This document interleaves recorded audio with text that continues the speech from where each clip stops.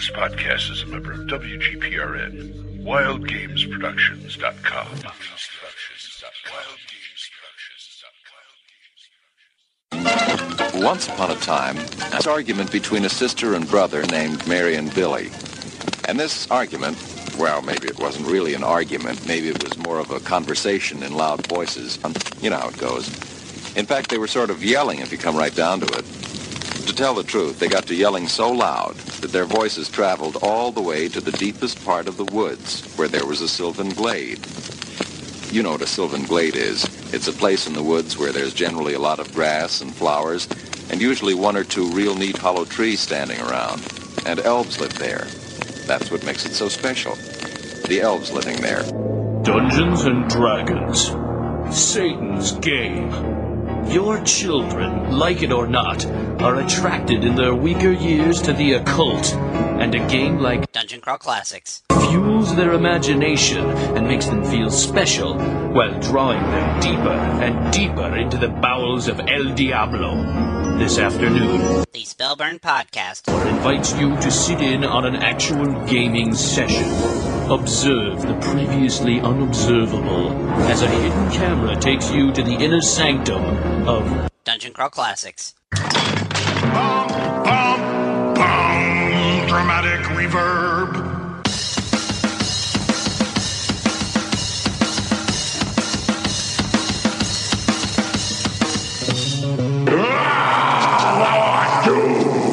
Release the princess or prepare for wizardly combat. I want to show you a trick Mother showed me when you weren't around.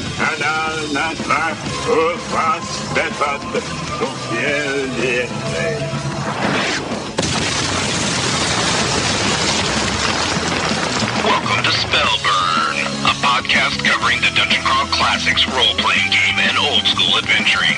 It's time to party like it's 1974.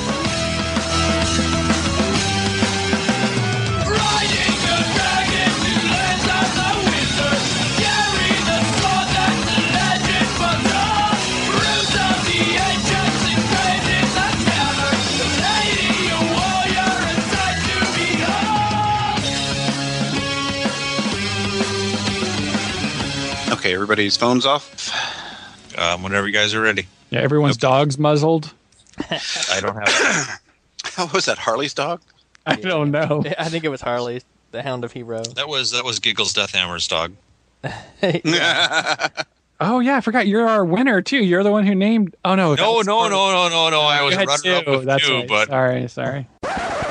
Hey there, and welcome to Spellburn. I'm Judge Jim, and with me tonight are the usual suspects, my two dungeon-crawling co-hosts, Judge Job. Hi, how the hell are you, Jim? I'm good. And Judge Jeffrey. Hey, everyone.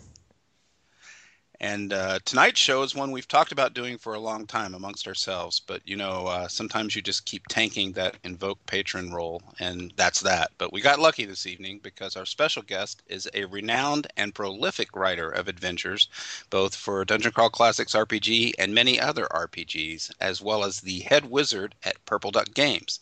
With us this evening is Daniel J. Bishop. Hi, thank you. Thank you for the kind words. Welcome, Daniel. Yep. Hey, Daniel. Good to have you here. Very glad to be here. Well, I've not met you, so I'm excited just to get a chance to talk to you. Yeah, well, lots of online interactions. Nice to put the voice to the name, at least, anyways. Well, thank you again very much. Okay, well, let's just go straight into the tavern.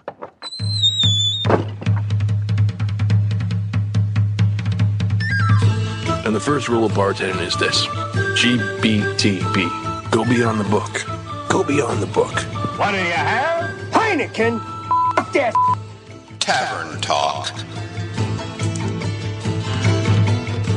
What did we all do in gaming this week? Daniel, as the guest star of the episode, would you like to go first? I run my game every Tuesday, so I ran the final bit of John Marr's A Gathering of the Marked, which is excellent. I used that as a vehicle to move into my version of Barrow Maze for those characters, so it was a lot of fun.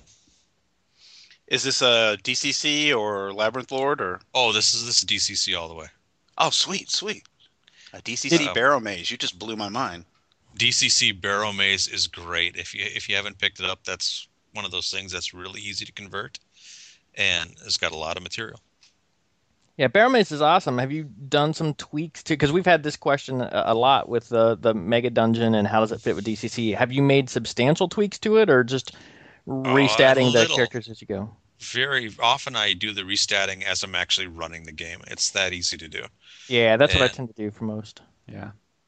And I've been doing an online version of that, or I did an online version of that for quite a while, and it's just great. It's a great resource.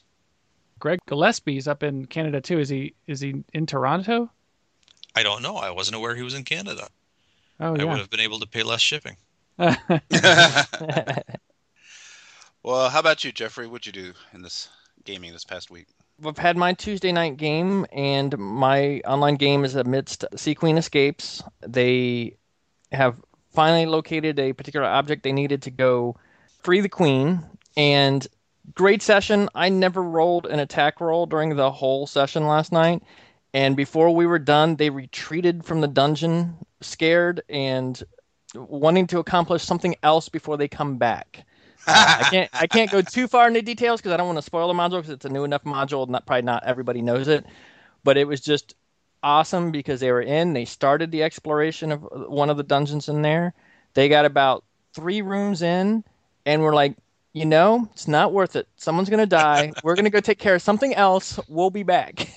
And they got on a boat, and they headed back to their home city, and they're going to try to take care of something, and then probably at some point later come back. But it was just hilarious because, it wasn't like a crazy combat that went crazy. It was just the whole atmosphere and everything like that sort of got to them, and they were like, this is not good. We need to regroup. So it was a lot of fun because that's not very often you don't even roll an attack roll and they're retreating. So it's quite cool. Hey, running away is an underappreciated old school gaming tactic. Oh, I think it's great. I think it's awesome they did it. I love it when groups realize, we need to reevaluate. So I thought it was awesome they did it. Just surprising that it didn't even take an attack roll to make it happen. Well, you're playing a game where, things can go over your head really quick, right? Yes, and I think they realized that as they got they were about 2 rooms in, and they were like, they just did not like the feel of it, and they were like, we'll just backtrack a bit, and they fled back to a boat, and they headed back to the Great City, which is what we're using as our city base, and they headed back there, and they're starting to do a little bit more research. They're going to take care of another little dilemma they have on their hands before they probably return back to try to free the Sea Queen. So it was a good session. It was fun. What level are their characters? They mainly 4th level. See, they're getting attached. That's part of it. They are, and there's. I like this guy. Yeah, they are attached. They've had these characters for quite a while now, so they're 4. Most of them are 4th. And I've ramped up the module a little bit because it's 4th, 3rd level, so I've ramped it up just a little bit. Just simple little things. It bumped ACs up a little bit, a couple extra hit points, a couple bonuses on the attacks. But it was fun. It was a good session. We had a good time. So. Hey, you don't have to explain yourself. Apparently, you bumped it up enough. I guess. I guess I have a reputation. So. How about you, Mr. Dope? Oh man, it hasn't been that long since our last show. I haven't gotten any gaming in. All I've been doing is writing and editing. So. Yeah, just working on those monsters for the monster alphabet. That's about it, unfortunately. But hopefully next week I'll really step up my game. Well, writing 4 games counts. Yeah, not when you can't talk about it. Oh, right. Well, yeah, I'm kind of in the same boat as you, which is Lameville.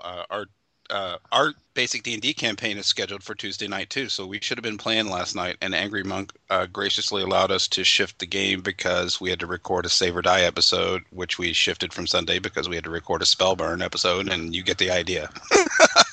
But I did do something really good in gaming today. I got my hands on a copy of Astonishing Swordsmen and Sorcerers of Hyperborea and opened it on Tim Cask's back porch, and we poured over it together. Oh, how do you like it?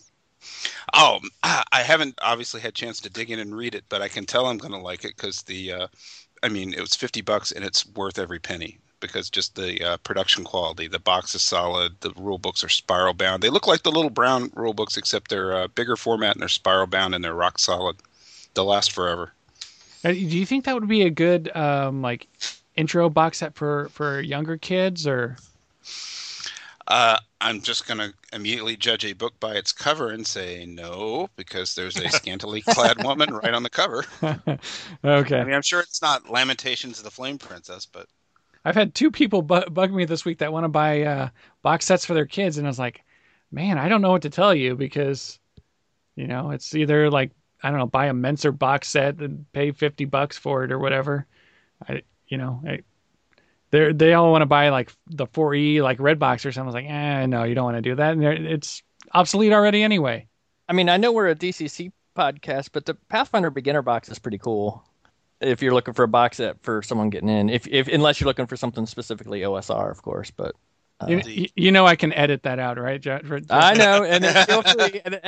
That's why I said it. Hey, our policy. Whatever you're playing, if you're having fun, you're doing it right. Which is a good policy. But I don't know if you can still get them easily, but the Castles and Crusades box set is pretty sweet and simple. Ooh, okay, that's another. Yeah, that would be sweet. That would be good. Okay, well, let's summon some emails.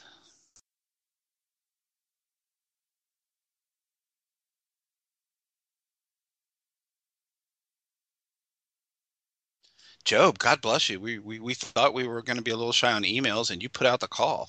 And people answered, that's for sure. Yeah, I mean, we got a lot of love on the G Plus community there for DCC RPG. So, yeah, we had tapped our email well dry, and we were like, wow, what are we gonna do? But yeah, I put a little call out on G Plus in the morning, and I don't know, we got more email than we can read. We got like 15 emails today or something. Well, we can spread them out. Dieter put on there, what are you guys going to do if you get too many emails and the emails take a whole hour to do? And I'm like, well, then we'll just have a show where you guys get to be awesome and we'll read all your emails. Our listeners are always awesome, Jim. I agree. Quite true. Our first email is from Claytonian. He writes, what are some interesting ways you've used luck? Do you let well, there's a couple questions. They're short enough. I'll go ahead and read them, though. Do you let patrons overlap with gods? In other words, are there entities that are both in your games? So, the first one, what are some interesting ways you've used luck? Does anyone have something that sticks out for them? I think we should kick it off to the noob. Okay.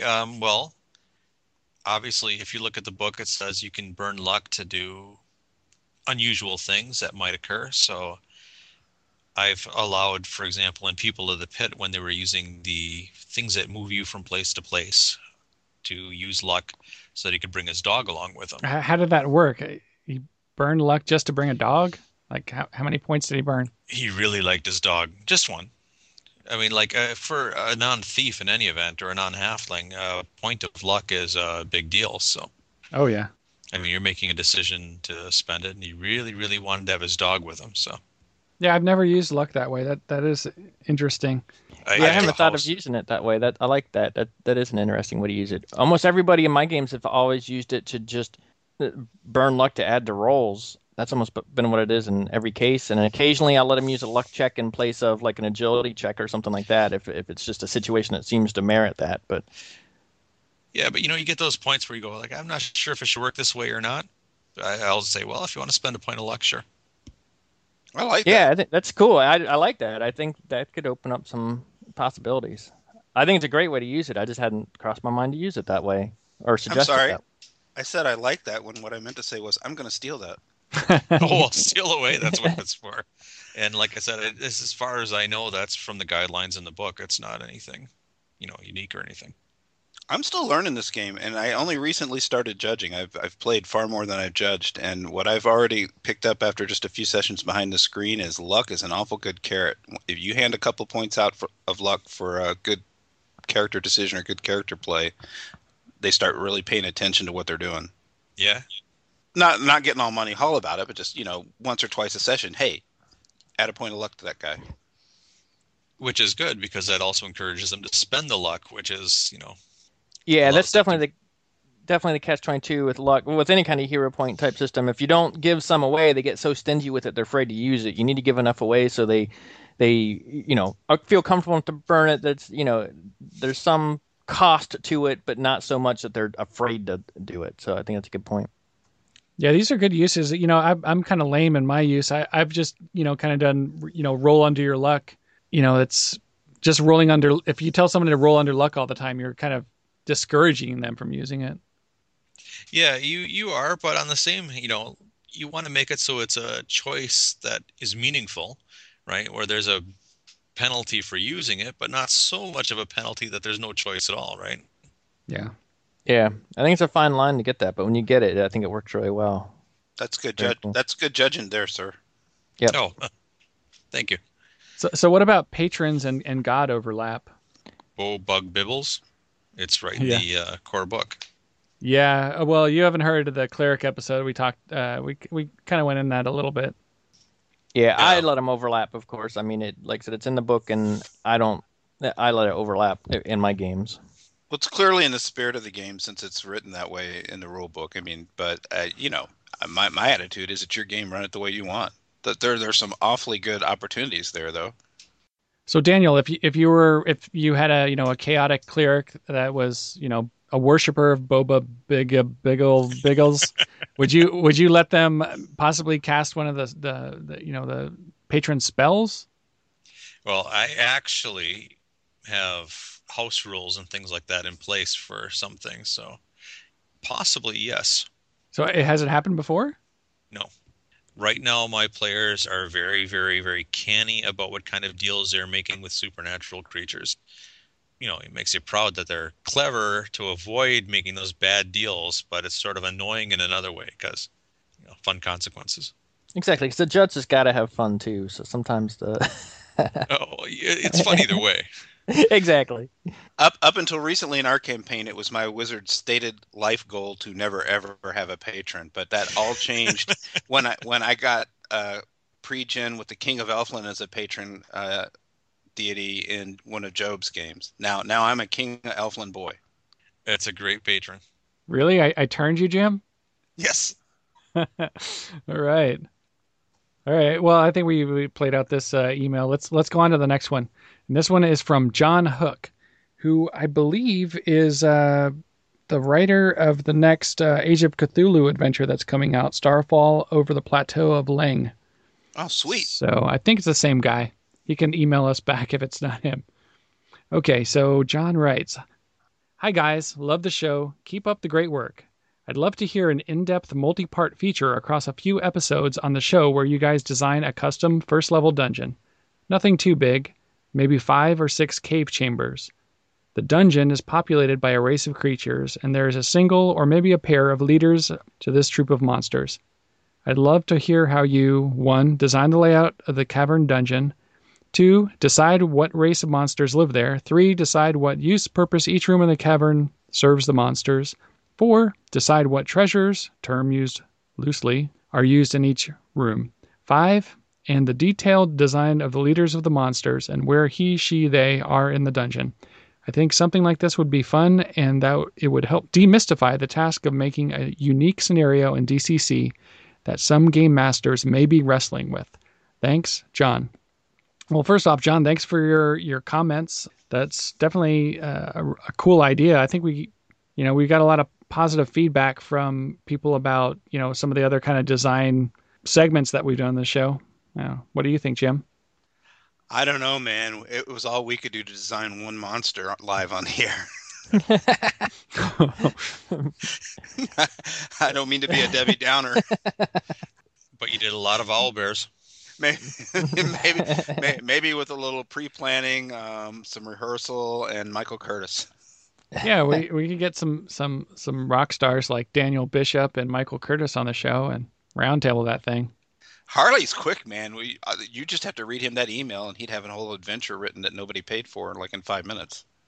Sure, Right. That's a good plan. Yeah, both Harley and Michael were quick. It was all like, "Hey, this is easy," and then we tried to do it, and it's like, In this case, for like caves, you could get like one of the Dyson's delves or one of the things where there's a pre-made map, if you had permission. Yeah, and then just start populating from there.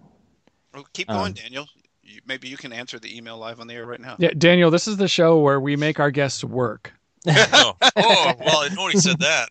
No, Yeah. but then there's in the book, you have tables for making humanoids unique. So starting from there, you can get a good idea of the kind of creature that you want. All right. Are we all in? Yeah. Okay, so one of these next episodes, John, we're going to grant your wish. All right. Sounds good. Yeah, let's do it. I love that stuff, so I'm definitely down. Okay, our last email for this evening is from Ian Forbes, who says, "Hey, Spell Burnouts. Great show. Been listening since episode 1. Picked up DCC in the summer and have been gathering some friends together, getting people interested. We're going to run our first funnel soonish. Just a quick clarification. I haven't run a dungeon since 1979. I was 11, and I can't remember most of what I used to know, generally speaking, so I'm coming to DCC with a clean slate. In some of the monster stats people have listed, both hit points and hit dice. Why? Which one do I choose from? Like the Beastman champion in Sailors of the Starless Sea, who's listed as hit die 2d8, hit points 8. Do they give the hit dice in case you want to beef up the Beastmen? Great show, but where are all the girl gamers? Cheers, Noob Akan Eon." Well, we've got girls in our group. Mine too. So I don't know. I'm just used to seeing hit dice and hit points both listed ever since the original Monster Manual. Is there a reason for that? Critical hits. There you go. And also, probably just so you have an idea of how tough it is for things like some mighty deeds and things like that are based on your hit dice. And Turn Unholy. There's another one. Good call.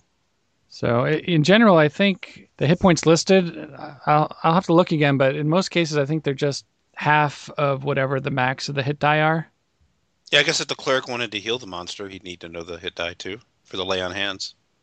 And there are cases where something like that might happen, as strange as it may be, so that you can question the creature to find out things, for example. Yeah.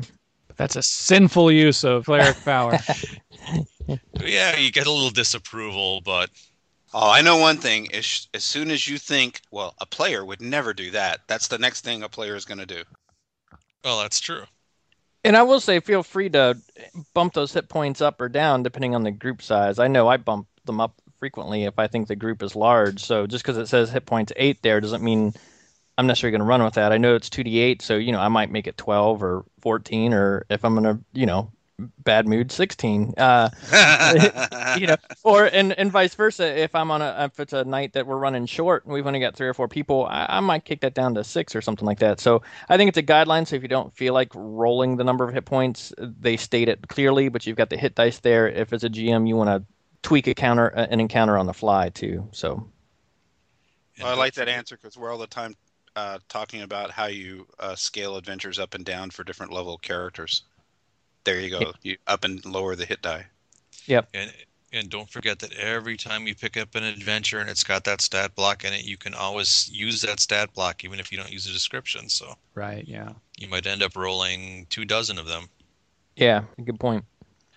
Okay, well, as we have a guest, I think that's all the emails we're going to do this week, but I want to send out an extra thanks to everybody who wrote all those wonderful emails this week. We're going to get to them, so we're just going to save the ones we didn't read. If you'd like to contact us, you can write us at theband@spellburn.com or on our forums at osrgaming.org.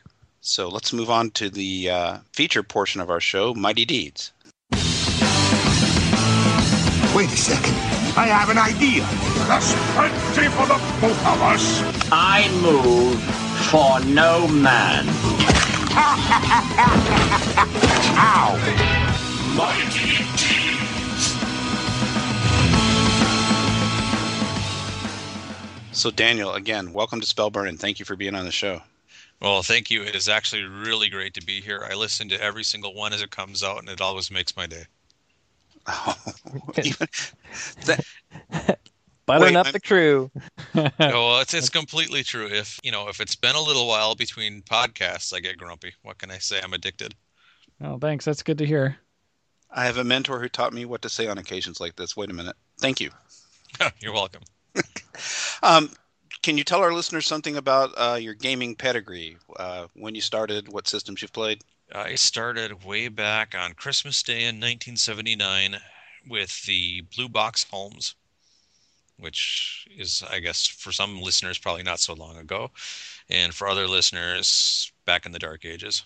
I moved from Holmes Basic to Advanced Dungeons and Dragons. In those days, you had like all those games were coming out, like Villains and Vigilantes and Gamma World, and moved through second edition into third edition, and then just started to bog down on third edition. And as they were dealing with fourth edition, started thinking I should be writing my own rule set because this is becoming homework. And then luckily Joseph Goodman came along and I didn't have to do that. So what turned you on to DCC RPG? How did you find out about it and get into it? I was reading all of these pulps and trying to come up with a system that would actually mimic the pulp action. I was trying to come up with a system that did what the patron system does, but didn't do it as well. Like Joseph Goodman's system is better, I think, than what I was working on. Here is a system where suddenly I have to do less homework in order to set up an adventure. And it hits all those notes that I wanted to hit, which are the characters are both vulnerable but capable of being above normal, like heroic. And I don't mean that in the White Knight sense. I mean that in the Conan sense, or the characters you might read in Fritz Leiber, or all of those Appendician authors. It's just a fantastic system. Protagonist-oriented storytelling. Yeah, but the protagonists they're pulpy, and it works in a way that honestly, even those early D&Ds didn't quite get it as well, I think, as this system does. This is as excited as I have been about a game since I first cracked that blue box. That's awesome, because that's the whole reason we're doing this podcast, are those exact same feelings. That's I really think it strikes. I think the DCC strikes that note for a lot of people. It's like it rekindles that feeling we all had when we first, however we got into the role playing. It sort of rekindles that feeling of this is cool, this is new, it's fresh. It's awesome. I was just going to say, and when you're running the game, you don't know what's going to happen.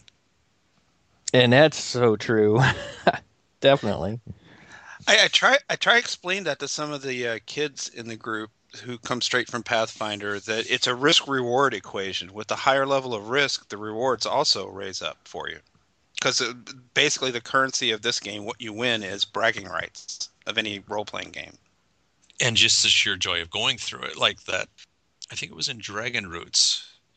I could be wrong, that they had Tim Kask talking about the early D&D, where he was saying it wasn't the destination, it was the ride. And that's what it is with this, right? Right on. Yeah. It's. I agree with that. That's a nice summary. Also, what you're saying about the pulpiness too. I mean, the mechanics are great, and the art, kind of evokes the older editions of D&D. Another thing I think that's really great about the old D&D adventures is that they're really quirky, and there's just kind of like just weird stuff that happens that you might read in a pulp novel. And with Pathfinder and fourth edition of D&D, and I'm sure the next edition of D&D, the adventures are very, I don't know how to explain, like watered down to me, and like it's like someone sanded off all the rough edges, and like we're going to deliver this generic fantasy experience. It's kind of like what happens to TV shows that run past 4 or 5 seasons. When the show starts out, it's about the ideas that the creators had for 3 or 4 or 5 seasons, and then there's a point where most TV shows start to become about themselves. Is that kind of what you're trying to say? Yeah, definitely. I mean, just plus, I don't know, just Pathfinder and just the art in fourth edition. It's, I don't know, it's not for me. It's I like the quirky like Slavers series. When like, yeah, I can't remember which one. It's like A3, where there's like this elf wizard chick that lives in the like whatever it is, the dungeon, and she's got a guard, and then she's got an exact clone of herself, and she's trained the guard to make love to her, but the guard's in love with the clone of herself, and it's just like, what? Who wrote this? What was going on here? On the other hand, though, if you look at a Pathfinder module like Carrion Hill, it's very Lovecraftian, and you can take that module and you can run it in DCC, and it will play very, very well. That's awesome. I want to focus on one thing you said that we try and say all the time, but just can't be said enough. Dungeon Crawl Classics is really easy to run. It's much. I mean, just in terms of, it's a natural reaction, and I had it myself. You pick up that book and go, "Holy cow! You could kill somebody with this book." Yeah, definitely. And for many player characters, that's been true. But not cracking on any systems, but the stripped down 3.5 mechanic and all the genius things Joe built in there were like mighty deeds. Is all your skills are now one thing. That kind of game writing is my favorite thing, because I, being an old school gamer, prefer rules light, and DCC doesn't look like rules light, but in a sense it really is. And it runs so fast. Well, it's almost got like some story game mechanics built into it, like like Mighty Deeds of Arms, which a lot of the story gamers would harken back and say, well, this we made story games because this is how we played D&D when we were 11 years old. Because the zero level funnels and all the other characters eventually want to do a Mighty Deed of Arms. Have you guys come up with any way of dealing with that? For level zeros to do a Mighty Deed of Arms? Yeah, obviously they're not going to do the same deed as Conan, but if your farmer wants to use his pitchfork to push the skeleton into the pit, how do you guys handle that? I usually just straight up strength check or luck check or something. Yeah, I'm probably not very interesting about it. I'm probably very similar, or I'll gauge it on the attack roll, and if it's like exceeds the armor class by the more it exceeds, the more successful you are. So if you're trying to hit an AC 12 and you roll an 18, then you're gonna, you hit the skeleton and you knock them back type thing. That's probably about as formal as I've been with it. I'm somewhat new to running DCC as a judge, but I ran a Game World campaign for like 3 decades and played a lot of AD&D and occasionally ran it. So I started the same year you did, Daniel, and I just do what we did back and then, which was a lot of talking it through with the DM, whichever side of the screen I'm on. Because if I'm on the judge side of the screen and the player says something that makes sense and develops the story in an interesting way, why do you have to roll a dice? Yes. Okay, you try that, it works. Have you tried that, Daniel, or how's it worked at your table? My method is I have now what's known as the peasant deed, which is just a d6. It doesn't add to your attack roll. It doesn't add to your damage. But if it comes up a 6, you get the lowest level mighty deed. Okay. I like that. Yeah, that's a good idea. Yeah, I know. I'm we're all writing it down right now. Hang on. Okay. scrolling down the ideas we're stealing from Daniel. That's you that's got an what awesome. you know? Okay, well, 2, but we're still early in. I'm sure there'll be more. No, that's good though. I've seen people talk about like on G Plus and on forums about how my thief the player thief in my game wants to do a mighty deed. Why can't they? And help me come up with some way to do it. Well, I find that to be relatively robust without taking away from the warrior and the dwarf, who get a better deed, basically. Yeah, no, that's a great idea. It's pretty genius. Yeah. Okay, well, Daniel, here's the question I've been dying to ask. What happened to you in your life that made you decide to give up financial security and peace of mind and all the normal things normal people want and decide to become a game writer and run your own game company? Whoa. I don't have my own game company or anything like that. I have financial security. I haven't given up anything. I just do it on the side. I'm joking, but... Oh, good. Because, I just got lucky, actually, when... What got you into the lucrative field of writing adventure games for fantasy role-playing? Way back when they canceled the print version of Dragon, C.E. Rocco, who at that time was on N-World, wanted to put out a print magazine called Dragon Roots, which he's still working on, and he asked me to write something for him.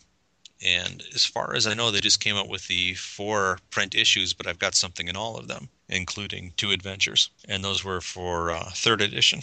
And then a period of time lapsed, and I was on the Goodman Games forum, and Mark Gedek at Purple Duck was looking for somebody who would be willing to do a little bit of adventure writing. So I said, what the hell, why not? 7 adventures later. Is it 7 now? I took a wild guess. Yeah, 7 with Purple Duck, yeah. Yeah, we're keeping count. Oh, there's more coming. I figured.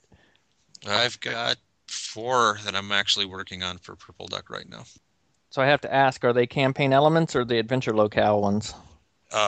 Mixture one of both. is a campaign element, which is Silent Nightfall, which was announced in the last one. 2 of them are fairy tales from unlit shores, which is Prince Charming Reanimator, a 0-level funnel, and Creeping Beauties of the Woods, which is sort of a sequel for level 1 characters. And that is an intent to actually have an arc from level 1 to level 5. Oh, nice. People ask about that a lot. Well, there you go. It's on its way, slowly but surely. You heard it here first, folks. And those you're doing for Purple Duck. And I'm also working on an adventure locale for them, and I've got other stuff for other people that I'm working on too. So they keep me busy. Well, what's the top secret stuff you're not allowed to talk about? What's that project all about? If you got or have ordered the print versions of the Brave Halfling stuff, you might find my name inside a very, very short little bit that I did for them. Ah, I see. I just recently got my hands on Angel Demons and Beings Between, and I'm quite a fan of that. Cool. That's that we use that as an answer to about a third of the emails we get. Yeah. Well, yep. It is a frequent answer. Really? Yeah, a lot of people looking for patrons and things like that. So, that's one of certainly one of the premier resources to go to outside of the core rulebook for more patrons and such. So. Yeah, that one is crying out for a sequel. So if you're too lazy to crack the books and create your own patron, here's a whole book you can get. And it's got all kinds of good stuff in it, not just stuff I wrote. There's a lot of stuff that Paul Wolf wrote, which is quite good. The hand and arm of, I don't want to try and pronounce the name, Vendel Ray. Yeah, that's the one that I seem to remember the graphic of that one's the arms coming out of the wall, and it's like just the arm and stuff, right? Yeah, great idea. I wish I'd come up with it. Yeah, I thought that was pretty cool. People have heard me before. I'm a huge fan of several of your modules. I've used lots of them in my games. Bone Horde of the Dancing Horror was still one of my favorites that we've played. I mean, tell us a little bit more about that particular module, because that was sort of the ones that sticks out to me. And I believe that was your first one for Purple Duck Games, correct? That was my first thing that I ever wrote for DCC, period. Not even a home adventure or anything like that. That was just, I had been using adapted modules a little bit in what was available at the time from Goodman Games. But the advice in the rulebook, to make monsters mysterious was good. And that's what I tried to do. Jeffrey ran his players from one end of the dungeon to the other with that thing. I did that. Yeah, that was one of the ones where they were shutting doors and trying. Another case where my players have tried to flee a dungeon is Bone Horde of the Dancing Horror. And that was actually run as a one-shot, which made it even more impressive. Because most of the time in one-shots, folks don't care if their characters die. But in this particular case, there was a particular creature in there that they were shutting doors and trying to avoid running into that beast at all costs, and eventually made their way out of the place, avoiding final combat with that particular creature. So I thought that was well done. And I think that's another thing that made it stick out that DCC so cool was players running away from stuff. I just didn't get that in Pathfinder much. And here in DCC, it was, that was the first third-party module I'd run for DCC too. So it went pretty well for that. Well, that's the Death Throes, right? Yes. Yeah, you're the author. You're allowed to spoil your own module if you want to. Mm-hmm. But my players actually have not gone through that, and they absolutely refuse to. There is a scene in another module where there is a pile of bones, or they're walking through things with a pile of bones, and they thought that they had stumbled into Bone Horde of the Dancing Horror because they had heard of it. Wait a second, I'm not going through this. That's great. The module players won't play. That's good marketing. I have a question then, because when it's our group consensus that Sailor of the Starless Seas is iconic for character funnels, but when we talked to Harley about it, Harley himself considered it, because it was his first module for DCC RPG, he considered it a transitional work in terms of tone and style. It's very much the same thing with Bone Horde. I mean, it's gained quite a bit of notoriety. How do you feel about it? I mean, you seem very in step with the DCC vibe. Well, it's what I was working on before that was similar in feel. It just wasn't exactly the same in the rules, so that was kind of a help when I was trying to work on my own system. So how do I feel about Bone Horde now? I would have made it probably, if I was making it now, even worse. I want that edition. So still sort of focusing on, you've got a lot of products written to several different companies, but before we leave the Purple Duck Games products, for some of our listeners, they may not be as familiar with the difference between an adventure locale module and a campaign elements. Could you just describe a little bit, if someone's new to Purple Duck Games and some of your writing, why one might choose an adventure locale and when you might choose a campaign elements, and maybe even expand a bit on the campaign elements? 'Cause I'm a fan of both lines, but... Okay, the adventure locales are literally intended to be placeable or in any campaign. They say minimum prep, though if you've read my stuff and you have, you know that I tend to push the minimum prep because I want to make use of the mechanics as well as I can. But they're adventures, right? Yep. The campaign elements, on the other hand, are intended to be places and offer things that you will go back to over the course of the campaign, because there are things there that you can do or get that you can't carry away. So, for example, if there is a potential patron in there, hopefully you gain good use out of the thing throughout an entire campaign. Black Goat, for example, has a patron. In Folk of Osman, there are suggestions for making use of the material through a number of levels. Surrey Moral, there is an oracle that I put there, which could lead into multiple adventures again. So basically, the campaign element is if you wanted to set up a campaign with places that the players are likely to go into again and again and again because they're able to choose where they go, that's particularly what they were focused on, because that's the kind of game I tend to run. And I think those campaign elements have hit pretty well. I've used Falcade Idol. For those that have listened, have probably heard me say there's still stuff from that particular module haunting my players. So they may not know that 100% sure yet, but they certainly know it's not quite wrapped up yet. And also another one that my players ran away from. So, well, I was going to say, actually, that's the edition that you were asking about, where I got a little bit meaner than in Bone Horde. yes, it was great, because that is another case where my players ran away from that particular place as well. I found the campaign elements very useful, largely because so much of DCC is about quest for it. It's not no, you can't do it. It's quest for it. Now, as a GM or a judge, maybe short on time or something like that, that's all well and good. You like to be able to say yes to your players, but it has been difficult prior to some of these campaign elements to, shoot, I want to tell them to quest for it, but that means I'm going to have to develop this whole little thing to do. Whereas now I sort of just flip through my campaign elements and, so I need them to be able to do this. And then I just tweak a little bit. And next thing you know, I've got a new patron to go see, or a new individual, or a new area to go get this information, or learn this new spell, or remove this curse, or something like that.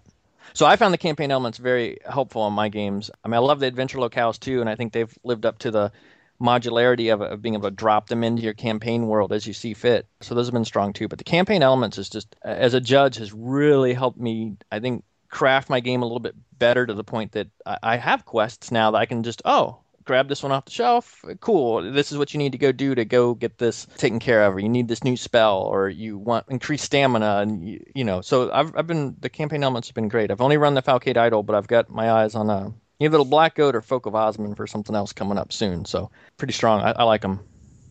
Well, I appreciate your kind words.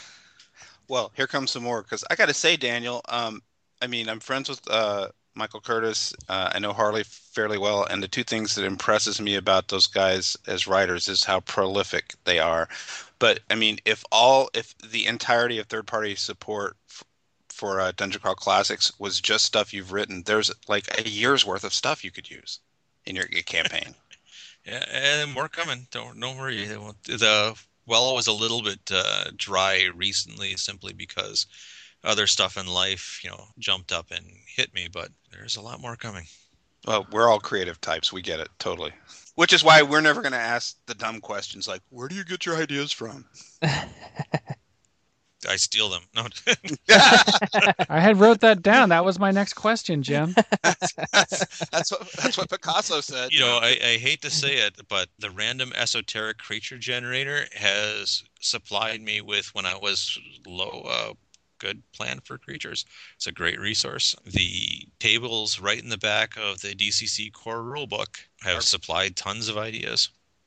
and the dungeon alphabet. I mean, not in a literal sense, because we did it once on the show where we weren't creating a dungeon. We just needed an idea and flipped through that book to a random page and got an idea from it. Yeah, it's a great book. It's on my shelf too. Yeah, that piece of junk. Come on, that's old. The monster alphabet is I've been hearing a lot about recently. I'm looking forward to it. C is for centaur, comma, four-legged, earth-corrupting, magic-wielding. Oh, that might be in there already. I'm just bucking for something better than a general store. Sorry? Oh, Joe put me in one of his modules at Wampler's general store. Well, so I'm just a groupie trying to work his way up to roadie. That's all. Oh, well, I'll take up on that challenge too. Okay. You'll be sorry I did. Players will be running from the Wampler. The Relpmaw. That's actually good. I was a little worried after not GMing for a few years, but I was just doing the sound these radioactive zombies made in the game the other night, and the whole table leaned in and got spooked. I'm like, okay, well, this wasn't as hard as I remember then. I'm looking forward to your secret project coming out. So when's that coming out? That I don't know. I know when my due date is, but that's about it. So you've done some other stuff for like Mystic Bowl Games and obviously Yes. Angels, Daemons, and Beings Between. There's Dragon Sword Publishing, but in the Prison of the Squid Sorcerer, can you tell us just a little bit about that? I've read it, tried to run an adventure from it for my group, but they sort of bypassed by as they want to do every once in a while. Tell us a little bit how a judge could fit in Prison of the Squid Sorcerer, what it is, because it's a little bit different than some of the other products that you've done to a degree. That's actually a product where there are a lot of authors involved. I've got 2 pieces in there, and they're all relatively short things that you could put into another adventure when you need it. Almost, if you want to think of it that way, like the Campaign Elements series. It's a bunch of stuff that you could throw at the wall and see what sticks. Yeah, that's sort of how I was trying to use it when I used it. My group was traveling from one place to another, and I dropped in a little side quest should they choose to take it. And again, they don't trust me, so it seemed to no. We're just going to keep walking by that mysterious thing because we don't trust you. That's kind of how I've used it too. But if you have a dwarf, all you need to do is put the smell of gold somewhere. Oh, you have got that right. Yep, that is true. The magic smelling gold. I don't know what it is about that mechanic. You could say, there's gold over that hill. No, we're not interested. But if that dwarf smells gold over that hill, they're going. Yep. It's funny, but I've discovered going back to when I first started playing games that if you end your description with "and there's some gold on the floor," it doesn't matter what horrible, obvious "this is a trap" things you've described. There are players who will always go and try and get that gold. And that's so funny. That just came up last night in an adventure I was running. It was like there's this thing, and all I had to do was say, "and there's gold coins." And suddenly you could see the interest pick up, and it's like, okay, we need to get that. Well, I know it's so true. I know Job lives by that principle because I watched him TPK the same party twice, thanks to a little time travel with that trick.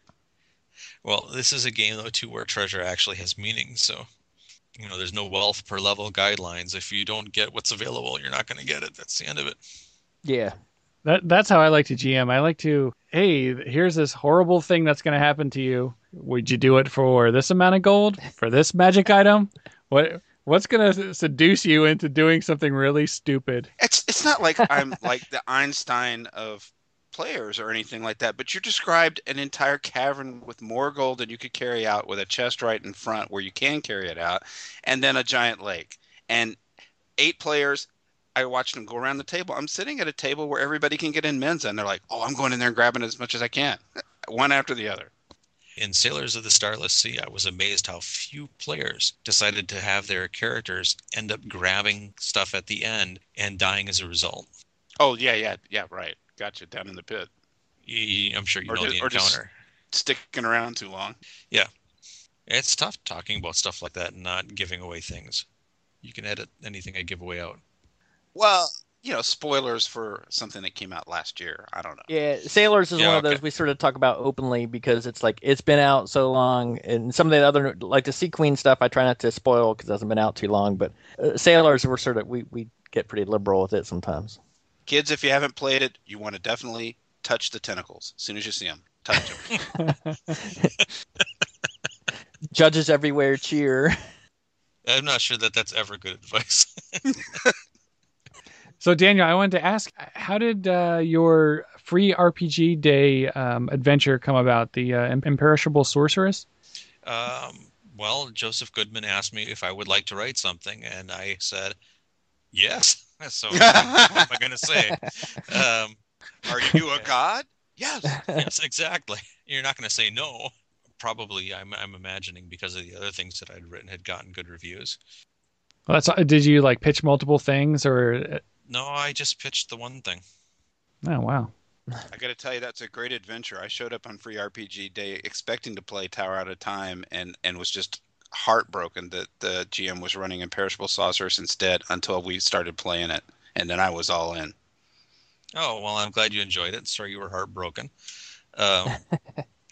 It was just one of those things. There were like, there's back and forth with, as I'm sure you know, Job, with Joseph, where you'll take your basic idea and say, well, what about this? What about that? So it's a good adventure, partly because there was a lot of good feedback in the writing process. Oh, yeah, definitely. I've gotten some good feedback. It was very craftily constructed so that certain things, again, without getting into spoilers, since this one is for sale for people that weren't on Free RPG Day, just very well crafted so that certain inevitable things happen no matter what the players do. They're going to end up at point A and point B, and then it's awesome. Oh, well, thank you. I don't know if that was a craft or luck, but it seemed to work. So our group's pretty rowdy, and it proved to be off the rails proof with my group. And they came up with a solution to the problem that they were presented? Yes, and managed to get a complete failure on an Invoke patron spell that it wasn't me for a change, the poor bastard who invoked it tanked the roll. I mean, spell burned like crazy and then tanked the roll. And we were counting on that to deal with the thing at the end, and we dealt with it anyway. So we were feeling pretty good about that. But man, I mean, players on the edge of their seat, really good stuff. That's absolutely all I'd ever want to hear from. Thank you. And you've started to do some conversions for Good Evening Games too, I believe, right? At least one. You got a second one in the works or something? Two conversions. So Black how Pearl those been? And this is terrible. Tower of the Black Pearl and Well of the Worm. And Well of the Worm. Both Harley Stroh modules. So how nice conversion work, because I couldn't see the seams. Oh yeah, I just slapped the DCC logo on it and that was done. No. That was a real pleasure to work with. It was nice to work with Harley's material. It's top-notch stuff. So we do get questions on converting various things, not always from 3.5, but sometimes from the D&D, AD&D, or something like that. But there's quite a catalog of DCC RPG adventures or DCC adventures previously written for 3.5. So can you tell us a little bit about the experiences in converting it? Tips for maybe somebody? Probably a lot of us would try to do it on the fly. So just what kind of tips would you have for converting one of the older 3.5 adventures? And you even mentioned some of the Pathfinder stuff. What kind of tips do you have for converting some of that stuff into DCC for people that have a large catalog of old adventures for different editions that might be fun to play in DCC? First thing is, don't be afraid to try it, because you can't mess up too bad. It's a good system. It's very resilient. Consider more how you're going to describe things than the stats. Like when you guys did the owl bears, for example, with all of the different descriptions, the same thing's true for all of those monsters and all of those modules. If it's not obvious that it's an Odiug, then, or however you guys pronounce that, then you can call it whatever you want to call it. You can make it look like something out of, I can't think of the name of the Lovecraft story that takes place beyond the mountains in the Antarctic, but Mountains of Madness. Thank you. At the Mountains of Madness, you can absolutely change what anything looks like, and you don't have to do a lot of stat work in order to make that work. People really shouldn't be afraid of conversions, because you're saying more or less stats aren't so important. It's just change the descriptions. A lot of changing the descriptions. Some things you might want to do major stat work on, like I've done the Albuquerque Spaceport, which is I Gamma love World that module, and it is a fantastic DCC module. Boy, you are talking my language now, sir. You just have to do a little bit of stat work and try and figure out how the how the treasures work, right? Go to the Albuquerque starport, and at the end, you end up on the purple planet. Unfortunately, Purple Planet's not out yet, so on my online group, they ended up on Mars. In my home group, they ended up in the main hall to face the Cinder Claws because it was the Christmas adventure. Did they end up on Mars or Barsoom? They don't know that yet, so I can't answer. Okay. But needless to say, there's more than one version of Mars in Appendician. Oh, yes. There's a Michael Moorcock Mars. There is a... Well, step on this carpet. Oops, it rolled you up. Now you're on Mars. I used when the shuttle explodes at the end, I had it open up a conduit through space and time. Do you have any plans to be at GaryCon? Where is GaryCon? It'd be this last weekend in March in Lake Geneva, Wisconsin. I hadn't had plans, but as far as I know, I don't have plans either. So, like other plans to be anywhere else, it's possible. Do you go to any cons during the year? Is there some kind of ice con or something that they have up there in Canada? To be honest, I have not been to a convention, a gaming convention in years, but I should start doing that again now. Well, I asked the question for entirely selfish and self-absorbed reasons, just because listen to you talk, I want to game with you. So that's all that's about. But if I were to do a brief pitch for GaryCon, it's everything you love about the conventions you've been to, except it's condensed down to where it's 400 or 500 people, and every fifth person worked at TSR. So it's really cool. It's really friendly and comfortable, and just, there was a guy running Marvel Superheroes dressed full bore Gene Simmons as Kiss, his Kiss character, the Demon. That kind of stuff happens there. That's cool. Jim. Yes. If my spousal unit was going to kick me in the family jewels for the right to go to GaryCon or North Texas RPG Con, which one should I choose? Oh, you're putting me in a very difficult position, sir.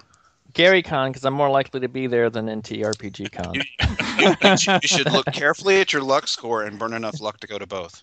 Yeah, that's the ultimate answer. But of course, then you won't have any luck when you get there. So, unless you're a thief or a halfling, which might be after the kick. Well, I can add a little temptation to GaryCon. I don't think Michael will shoot me for saying this. There's a tradition we formed of a non-scheduled Wednesday night when we all first get their Game World game that he runs, which is what got me thinking about you, Daniel, since you're talking about the Albuquerque starport. And then it started out because I stuck a joke in one of the Marvin comics about Michael doing that, and he's like, "Well, I guess I'll have to actually do it now." And now we're going to do it every year. So, if you're in good with Michael, I bet you could squirrel an invite to that. Well, there's a reasonable chance I actually have family in Wisconsin, so you'd really like it. Well, I have marked it down, and I will do due diligence and try and make it if I can. If kids and better half permit. Absolutely. No, and on this podcast, we try not to do anything to cause wife aggro. Well, yeah, we only have to edit out Job's wife banging on the door a couple times an episode. See, why'd you say that? Now he's got to edit that out. For real, sometimes we actually, go a little you will do me a big favor if you edit out the wife thing completely and just use partner or something like that, because I'll get it. I'll show up if you do. Done and done, sir.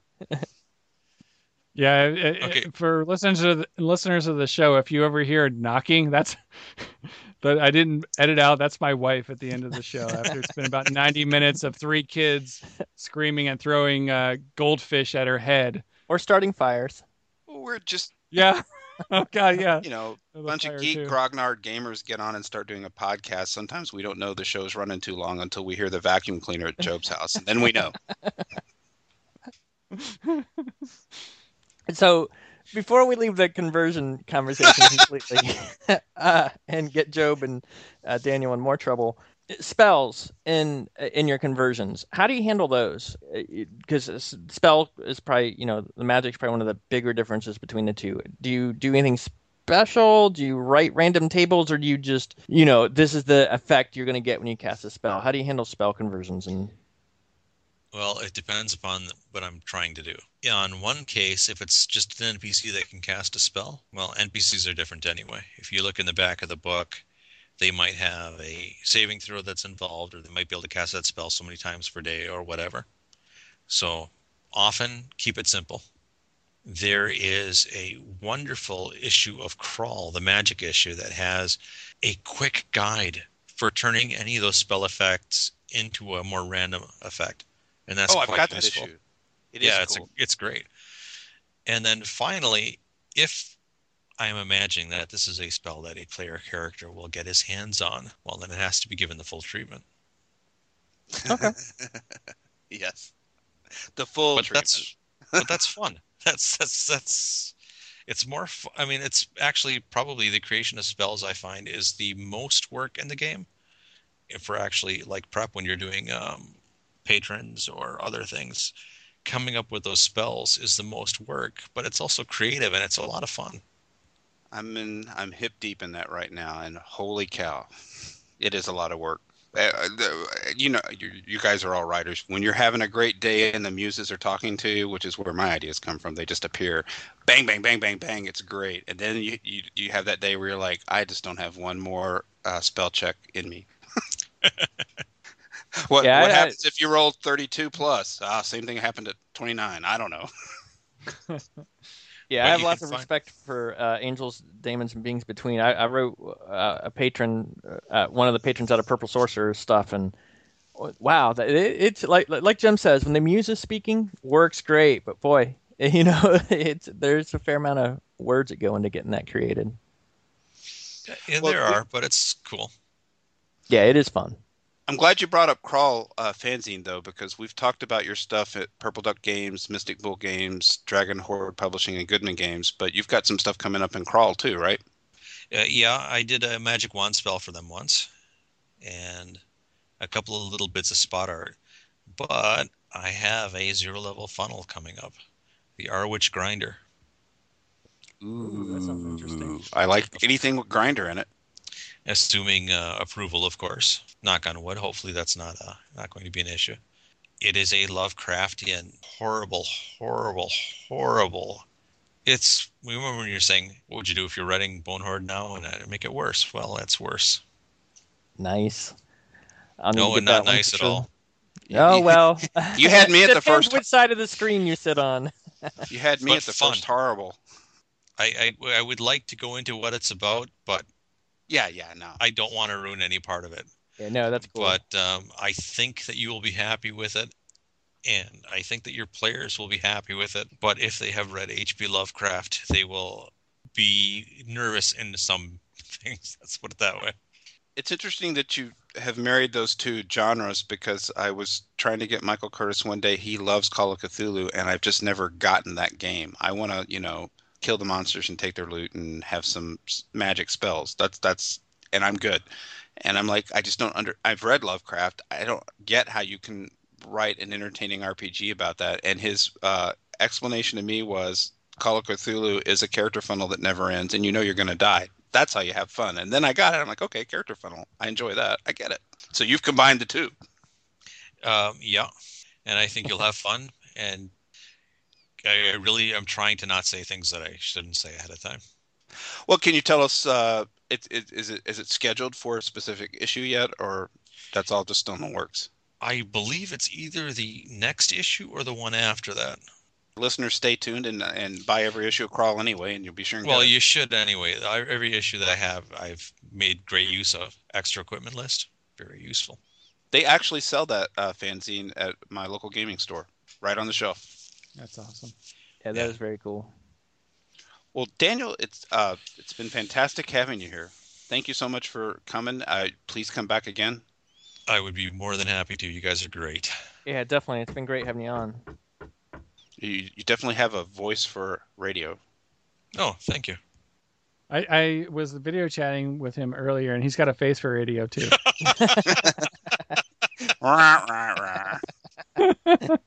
I joke. I'm kidding. Okay, hands up. Who doesn't have blue hair that's here? What? Not me. Oh yeah, you got rid of your blue hair. Never mind. Con hair. Oh, no, sorry. No blue hair. Well, we will, when we post this episode, be putting up links to all the companies and games that we've talked about that feature Daniel's products and writing, and perhaps a picture of Daniel if we can get our hands on one. That can be arranged. No need to wear a bandana or leather jacket. That's not required. Are you sure? I thought that was uniform. Oh, no, if you want to, go for it. That'd be hilarious. That would be funny. I will have to. Yeah, actually, I've got a leather jacket and I have a bandana, so I can do that. That would be great. Honorary band member. Well, on that note, I guess we'll wrap it up. Remember, never split the party unless the party's already split. Go away. Goodbye. See you, everyone. Nothing to see here. Are you still here? It's over.